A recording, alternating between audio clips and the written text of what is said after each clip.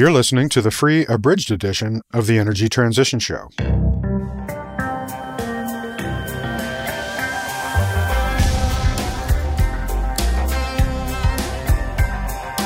Oil, coal, hydro, nuclear energy, natural gas, energy infrastructure, solar power, wind turbines. Corn ethanol as a renewable nationwide fuel policy is kind of insane. If you're a commercial player, you've made an investment expecting a return. That return hasn't transpired, and that is tough shit. For October 26th, 2022, this is the Energy Transition Show with Chris Nelder. For years, certain skeptics of the energy transition have claimed that renewables don't produce enough net energy to power our society, and therefore that the project of energy transition is doomed to fail. They made this argument on the basis of some old data for the energy returned on investment, or EROI ratios. That's the energy produced from a source divided by the energy required to produce it for various fuels. But the historical EROI literature has been plagued with methodological inconsistencies, which have only been cleared up and rectified in recent years by researchers developing formal methodologies for life cycle assessment, or LCA, as we discussed back in episode 59. Much of that literature has also focused on the EROI at the point of extraction, which is misleading because what really matters is the energy at the point where it's used, and the EROI at the point of use is much lower for certain fuels, like oil, than it is at the point of extraction. A group of researchers have recently corrected these issues by harmonizing the values found in the EROI literature and restating them at the point of use, in order to provide a true apples-to-apples basis for comparing different energy sources. What they found completely upends those old arguments against the energy transition.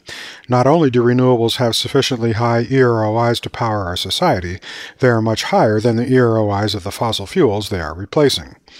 Altogether, these results suggest that only through the energy transition can we maintain a functioning society. Returning to the show to explain these results and what they mean is the lead researcher on the new study, Dr. David Murphy, an environmental scientist at St. Lawrence University in New York. Longtime listeners will recall that Dave first explained the concept of EROI to us way back in episode 7. He also previously appeared on the show in episodes 81, 100, and he taught the second module in our Energy Basics series in episode 126. He's a terrific educator about the energy transition, and it's a pleasure to have him back on the show for a very geeky but important conversation about the state of EROI science. In addition to reviewing the results of this new paper, we'll also talk about some of the other mistaken arguments that are frequently made against the energy transition and explain why they are wrong. Then in the news segment, we'll review some of the recent data indicating a bright future for solar power. We'll check out some of the interesting new energy storage projects. We'll salute the construction of the world's second largest solar project. We'll explore several new policies and programs to accelerate the development of offshore wind in the US and the UK. And we'll note California's latest moves in its energy transition. And now, our interview with Dr. David Murphy, recorded September 30th, 2022. So let's bring him back into the conversation now. Welcome back, Dave, to the Energy Transition Show. Thanks, Chris. I'm happy to be here. Good to talk again. Yeah. So you and your students are always researching interesting things, but I wanted to have you back on the show to discuss your latest paper on the energy return on investment, or EROI metric, which was published in June of this year. You gave our listeners an introduction to EROI way back in episode 7, so I don't think we need to recap all of that. But maybe, just as a reminder, you could define some of the key terms for us, like EROI and net energy and point of extraction and point of use. Sure, be happy to. So the best way to think of net energy analysis of this whole field is in terms of like energy profitability. So EROI is energy return on investment, and it's a division. So we think of the energy that's produced from an energy producing process. So like crude oil extraction, you produce a bunch of crude oil, let's call it barrels of crude oil. And of course, you have to invest a little energy to get that crude oil out of the ground. So energy return on investment is the energy you produce divided by the energy cost of that production. So you could say we produce 100 barrels of oil and we had to invest the energy equivalent of 1 barrel of oil, and you would get an EROI of 100 to 1. Okay. And net energy is very similar. It's the same E out, so energy produced, except instead of dividing it, you just subtract it. So Its net energy is energy out minus energy in. And the big difference there is simply that net energy is actually an amount of energy. So you'd measure it in joules because it's E out minus E in. So it would be like megajoules minus megajoules. Right. Whereas energy return on investment is the division. That's a ratio. Yep, exactly. It's a unitless ratio. And then point of extraction versus point of use has to do with kind of the process chain. So originally, when we started doing energy return on investment analysis, most of it was done at the point of extraction. So for crude oil, which will probably be the easiest kind of example, that would be at the wellhead. So how much oil is produced out of the ground. And slowly kind of where the field has gone is measuring things at the point of use. So the point of extraction being the wellhead out of the ground. Point of use for oil would be really actually gasoline at the gas pump. So it has to do with measuring energy return on investment at different kind of points in the life cycle of the fuel or whatever energy resource we're talking about. Gotcha. Okay. So why did you and your co-authors undertake this study? Like, what was the research question you wanted to answer? Well, fundamentally, what we really wanted to answer was, can the energy transition replace the functions of fossil fuels in current society? A lot of people talk about that. How will renewable energy replace fossil fuels in modern society? But one way that it's been framed in the literature is around energy return on investment.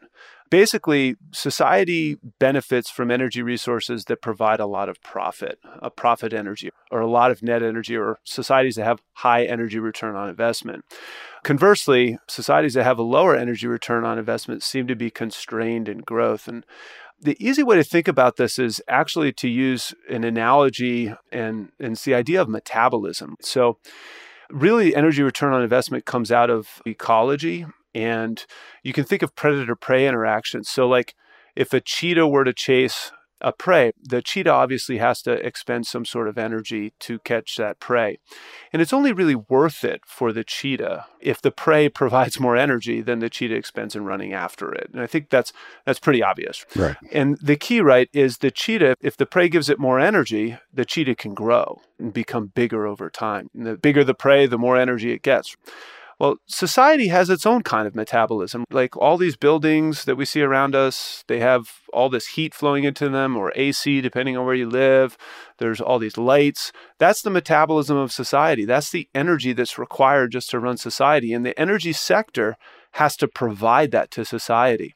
So we need fuels that are profitable, and that profit energy pays for its metabolism in society, and anything above that will allow it to grow. So in that sense, low EROIs imply kind of a constrained environment, whereas a higher energy return on investment fuel will allow it to grow. So the question ultimately was like, can renewable energy kind of provide the same thing that fossil fuels? The problem, of course, is that the literature is kind of beset with controversy. Papers that have been published that would say that photovoltaics return 3 units of energy for every 1 invested. And then there's other papers that show it's 16 to 1. Mm-hmm. And the same thing occurs for some other energy resources. So my colleagues and I have kind of been arguing for a little while in the literature to use more rigorous methodologies, to use life cycle analysis, so that we can kind of triangulate or just be more rigorous, I guess, in the way in which we do our EROI research, so that we can have less variability in the numbers that come out for the same technology. So it's in this kind of landscape of uncertainty out there about EROIs where this paper arises. So if I could, there's like 3 sub-points, I guess, or sub-goals that we had with this. One was really to perform a literature review. It had been a long time since anybody provided like EROIs for all the major technologies, just kind of a state of the state. This is an update. This is where we are. This is where the EROIs are for all of these. The second one is to try to harmonize those values. As I was saying, there's been a lot of variability in some of the numbers that have come out for different technologies. And not all of it is due to like inherent technological issues. It's due to differences in the way in which the analyses have been executed. So we want to harmonize those, get those values the same so that we can compare them. And the third one was to actually provide data and recommendations for other people, so that for other researchers, so that if they wanted to do an EROI, they could use the data in our paper and our supplementary online to try to harmonize their own values so that they can compare them to other stuff in the literature. Okay, so you're doing this harmonization so that essentially you can make an apples-to-apples comparison from one energy technology to another. Exactly. And this is important because a lot of people who are skeptical about the energy transition or who are dubious about it, particularly some of the people that I've heard from in the degrowth movement, feel that EROI is sort of the smoking gun or the clear tell that renewables cannot power civilization, that the energy transition can't succeed. And they use that argument to say this is why we have to have degrowth, or this is why capitalism has to fail, or whatever their argument may be, because they believe that this EROI issue for renewables is a killer problem. They think that EROI is just too low for renewable energy technologies. Exactly. Yep. Okay, great. So let's talk about the results of this new study, because it shows that the EROI of renewables is high enough to sustain continued investment in them. And again, this is important because of this very vocal group of observers who have for years claimed that the EROI of renewables is too low. And we'll talk a bit later about that group as well as some of the other groups with different outlooks on the transition. But I just want to start with the paper and its findings. So what have you and your co-authors shown here? Well, so many conventional studies have measured the EROI of fossil fuels at the point of extraction. When I was doing my PhD, that's basically what we focused on, was how much oil do we get out of the ground compared to how much we invest. But what we're realizing now is that that can lead to inflated values of the energy that is available to society. And really what we should be focusing on is the EROI at the point of use, when the fuels or the energy is actually consumed.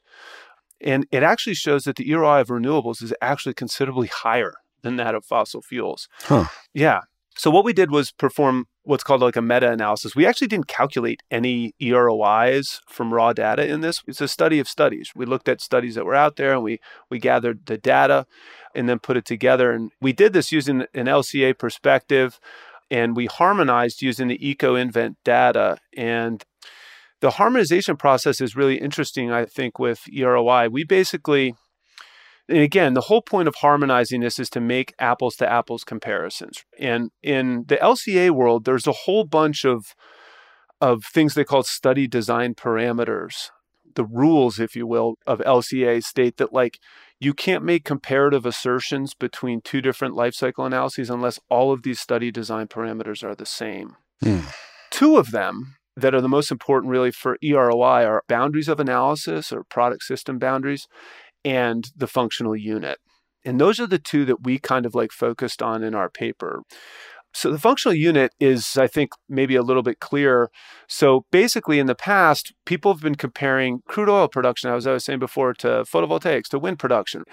You fundamentally can't do that because the functional unit is different between all of those things. A photovoltaic panel, the unit of analysis there is generally 1 kilowatt hour of electricity into the grid. That's the functional unit. Mm-hmm. Whereas crude oil production at the wellhead is going to be one whatever unit of volume, 1 barrel of oil produced. Well, you have two fundamentally different products there, right? And that can't be compared.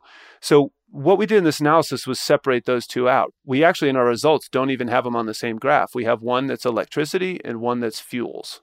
So we separate all of those out. And the second is boundary of analysis. And this is actually one that can be a little bit more difficult to discern in the literature because you really have to kind of like search through the papers to figure out where the boundary is. But if you think about extracting energy from nature and bringing it all the way to the point of consumption, there's a bunch of like steps that have to happen between those two things. You extract it, then you process it. I'm generalizing here because in our paper, we have to generalize these process stages across the technologies. But like you extract it, you can process it, you transport it at some point. For some of them, you refine them, you distribute them, and then they're at the point of use. Right. So what we wanted to do was take studies that are in the literature that maybe were at the point of extraction, and then you can harmonize them and bring them to the point of use so that they all have the same function unit and the same boundary of analysis. And that's what we mean by harmonizing these. So that's kind of like what we did with our paper. Okay, so at the point of use then, that's the point at which we're analyzing and comparing things after the results of this paper. So what that means is we're talking about electricity, where it flows into an appliance, gasoline, where it's burned by a vehicle, natural gas, where it's burned in a power plant to create electricity. Yes. So the only addition I would make is that basically for a lot of the electricity producing technologies, we define the boundary of analysis as being electricity flowing into the grid system. Okay. As opposed to it coming out to an appliance, because at that point, all the electricity producing technologies are mixed into the grid. Right. Yeah. That makes sense. Okay. So at the point of generation, not at the point of consumption, not at the end of the distribution grid with all the associated losses from transmission and distribution systems and so on. That makes sense. Exactly.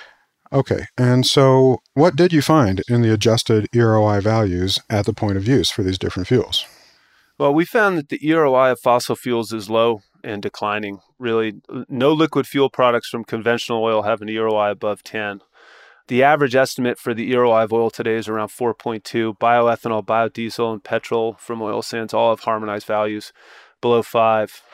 And wind and solar, conversely, have EROIs above 10, which calculates, in other words, more than 90% of the energy produced by these technologies is delivered to society as net energy, which is really, and this is where I think our results are kind of challenging some of the other papers that are out there in the literature, showing that fossil fuels are lower than a lot of the renewable energy resources.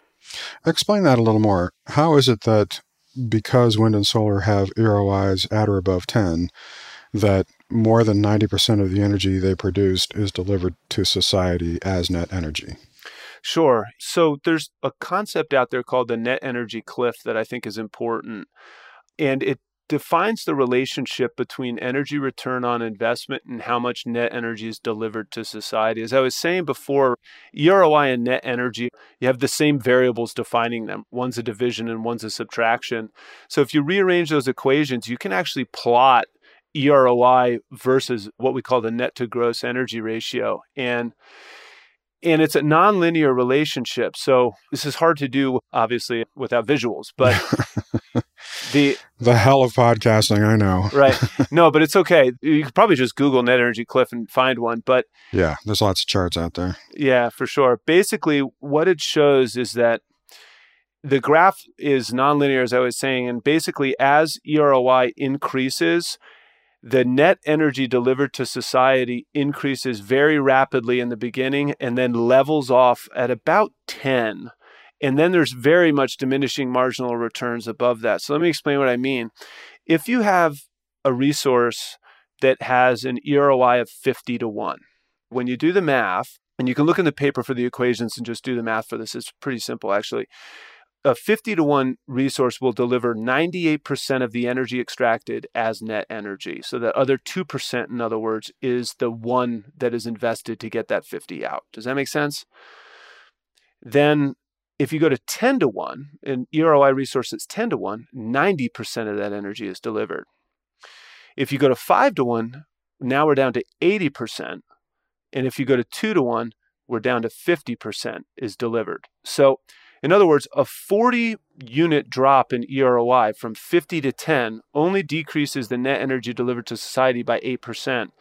But if you drop it another 8 from 10 to 2, it declines from 90 to 50. So that's the precipitous drop-off there. And the way in which we try to interpret this, and all the figures in our paper have this dark line around 10, is basically that resources that provide an EROI of 10 or above generally provide a lot of net energy. And kind of like battling for a 20 to 1 versus a 30 to 1 resource is much less important. They're both delivering a lot of net energy. But below 10 is a different story. We have to be very careful about resources that are below 10 and certainly the resources that are below 5 because they are very costly and they do not deliver a lot of net energy. And that's kind of the takeaway there. So when we evaluate all these resources, we try to think of 10-ish as being, and there's a little bit of variability there or a little bit of uncertainty, but like around 10 as being the point at which a lot of net energy is delivered to society and that technology is worthy of investment. So maybe another way of restating this would be if you have a fuel with an EROI of at least 10, it's delivering a substantial amount of its energy as net energy to society. And it doesn't really matter how much above 10 you go, you're going to get a marginal improvement in how much energy is delivered to society. Whereas below 10, you have serious questions and serious risk about whether or not it makes sense to run your society on this. And so based on the results that you've got here, where oil and other liquid fuels deliver essentially less than half of the net energy of solar and wind. What you're saying is, if you want to have a society where it makes sense to keep investing in energy and it makes sense to power it in terms of economic growth potential, you kind of have to do it with renewables. You kind of have to do it with solar and wind, and you can't keep doing it with fossil fuels. That's right. That's a much more succinct way of saying it than I did. Well, it's my privilege as curator to stand on the shoulders of people like you and just kind of do a little editing. So this is fascinating. I mean, this is basically flying straight in the face of the gazillion iterations of this argument that I've heard about how the EROI of renewables is too low. And some of the ways that I think they've made this argument is by larding up their analysis of renewables with storage, transmission, and other costs, which has the effect of making renewable generators act and look exactly like the conventional power plants, the thermal power plants they're replacing. And I have argued that this is an analytical error because that's not how the procurement of grid assets works. There's no regulatory requirement that every grid asset mimic the behavior of a conventional thermal generator and provide exactly the same services and attributes at the same time durations. That's just not how it works. After all, as we discussed in episode 153, some of those services, like mechanical inertia, aren't even necessary. And as the grid evolves more and more toward not just variable renewables, but to all sorts of other assets, from utility scale renewable and storage systems to customer-owned assets like rooftop solar or customer-owned battery systems and electric vehicles, and then, of course, all the other demand-side resources. The grid operator's task is absolutely not to try to make every asset on the grid behave exactly like the old power plants being replaced, but rather to orchestrate all the available assets to do whatever they can do, whenever they can do it, as long as in the end, the grid provides reliable power at preferably the lowest cost and the lowest emissions. So the cost of system properties, like reliability and balancing, are allocated across the whole system. And incidentally, that's exactly how all the old grid costs were allocated as well. This is how it's always been done. It makes no sense, in other words, to insist that the cost should be allocated to individual generators. System properties like reliability and resilience are system costs. They do not get assigned to individual generators. So anyone who claims otherwise simply doesn't understand how the grid is procured and managed and how it's evolving. And they should probably listen to episode 174 and see how the grid operator in the UK is actually evolving its grid to go in this direction. But that's my way of addressing that point. How do you address it? So this actually has been a really big issue in the literature, and one that we've been kind of discussing for a few years now. And listen, it's true that integrating more renewable technologies into the electricity grid will have to be accompanied by more electrical storage to compensate for intrinsic variability of renewable energy, and to, of course, ensure real-time matching of supply and demand curves and all of that. There have been, however, detailed scenario analyses of net energy performance of highly decarbonized grid mixes, ones that are reliant heavily on PVs, using high temporal resolution and algorithms.